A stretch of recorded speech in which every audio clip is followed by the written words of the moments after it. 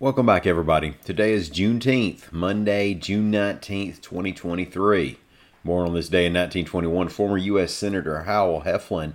Also in 1916, actor Pat Buttram of Addison and later the Birmingham area was born.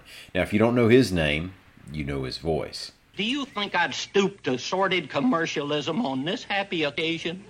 Today we have weather, big cats, and the thing they call rodeo. My name's Ike Morgan, and we're down in Alabama.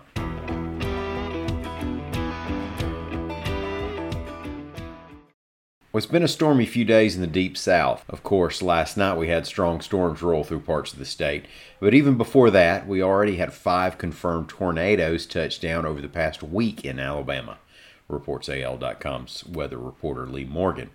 Now, the most recent 2 came during Saturday's round of weather in South Alabama. Both were EF0s, and there were no injuries. One was near Irvington in Mobile County, the other in Baldwin County, just north of Interstate 10. Last week, there were 2 EF1 twisters that touched down in southeastern Alabama. And then on Friday, a rare anticyclonic EF1 in Mobile County, according to the Storm Survey. Now, that means it rotated clockwise, the opposite from a typical cyclone in the northern hemisphere. The Storm Prediction Center believes that severe storms are still in play for southern Alabama today and Tuesday. We've had more reports of black panthers in North Alabama recently, reports AL.com's Lee Roop. Now, this is not a new phenomenon. For years, people in Alabama have claimed to have seen big black cats. Now, if they or you have seen such a cat, then it was almost certainly a feline that's been released from captivity, because nobody has managed to capture any or confirm their existence in any numbers. Also, a black panther is just not a species like anything that's ever been in Alabama. The most likely animals to be described as a black panther are melanistic leopards, which are in Asia and Africa, and jaguars, which you find in Central and South America. In Alabama, we have the bobcat, which seems unlikely to be mistaken for a panther in the U.S., and native to Alabama is the mountain lion, also known as the cougar or puma or Florida panther. That last one, the Florida panther, is a population that years ago roamed Alabama but now is hanging on south of Lake Okeechobee in Florida. Now, the puma / cougar / mountain lions, or whatever you like to call them, aren't black. Still, sightings of black panthers keep being reported up here. 2 women in Huntsville on different mountains have said they saw what they would describe as a black panther. One was June 7th on Green Mountain in South Huntsville, the other a few days later on Chapman Mountain in northeast Huntsville.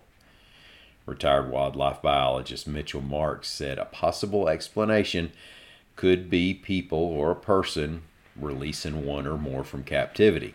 Quote, "Most people aren't prepared to take care of a cat that weighs over 100 pounds, end quote, and I can't argue with that. Now, don't say we don't rodeo in the heart of Dixie. The University of West Alabama didn't just show up at the College National Finals Rodeo in Casper, Wyoming, but it also came away with a pair of first-place buckles and a team championship, reports AL.com's William Thornton. UWA won the Women's National Rodeo Championship, putting up more points than Western schools such as Montana State, Wyoming, Southwest Oklahoma State, and Texas A&M did for their places 2 through 5. Tacey Matthews led the way with an individual title in barrel racing, and Raven Clag finished 4th in barrels. Now, over on the men's side, UWA finished 31st, as JT Ellison won the title in steer wrestling. That's steer wrestling, not wrestling. They'd have trouble getting the steer into a onesie. Matthews and Ellison's individual championships give UWA 3 in program history. Back in 2013, Zach Wilson won the title in tie-down roping. Thank y'all so much for listening. We're going to be back here again tomorrow. Until then, y'all come on by and see what we're up to on the internet at AL.com.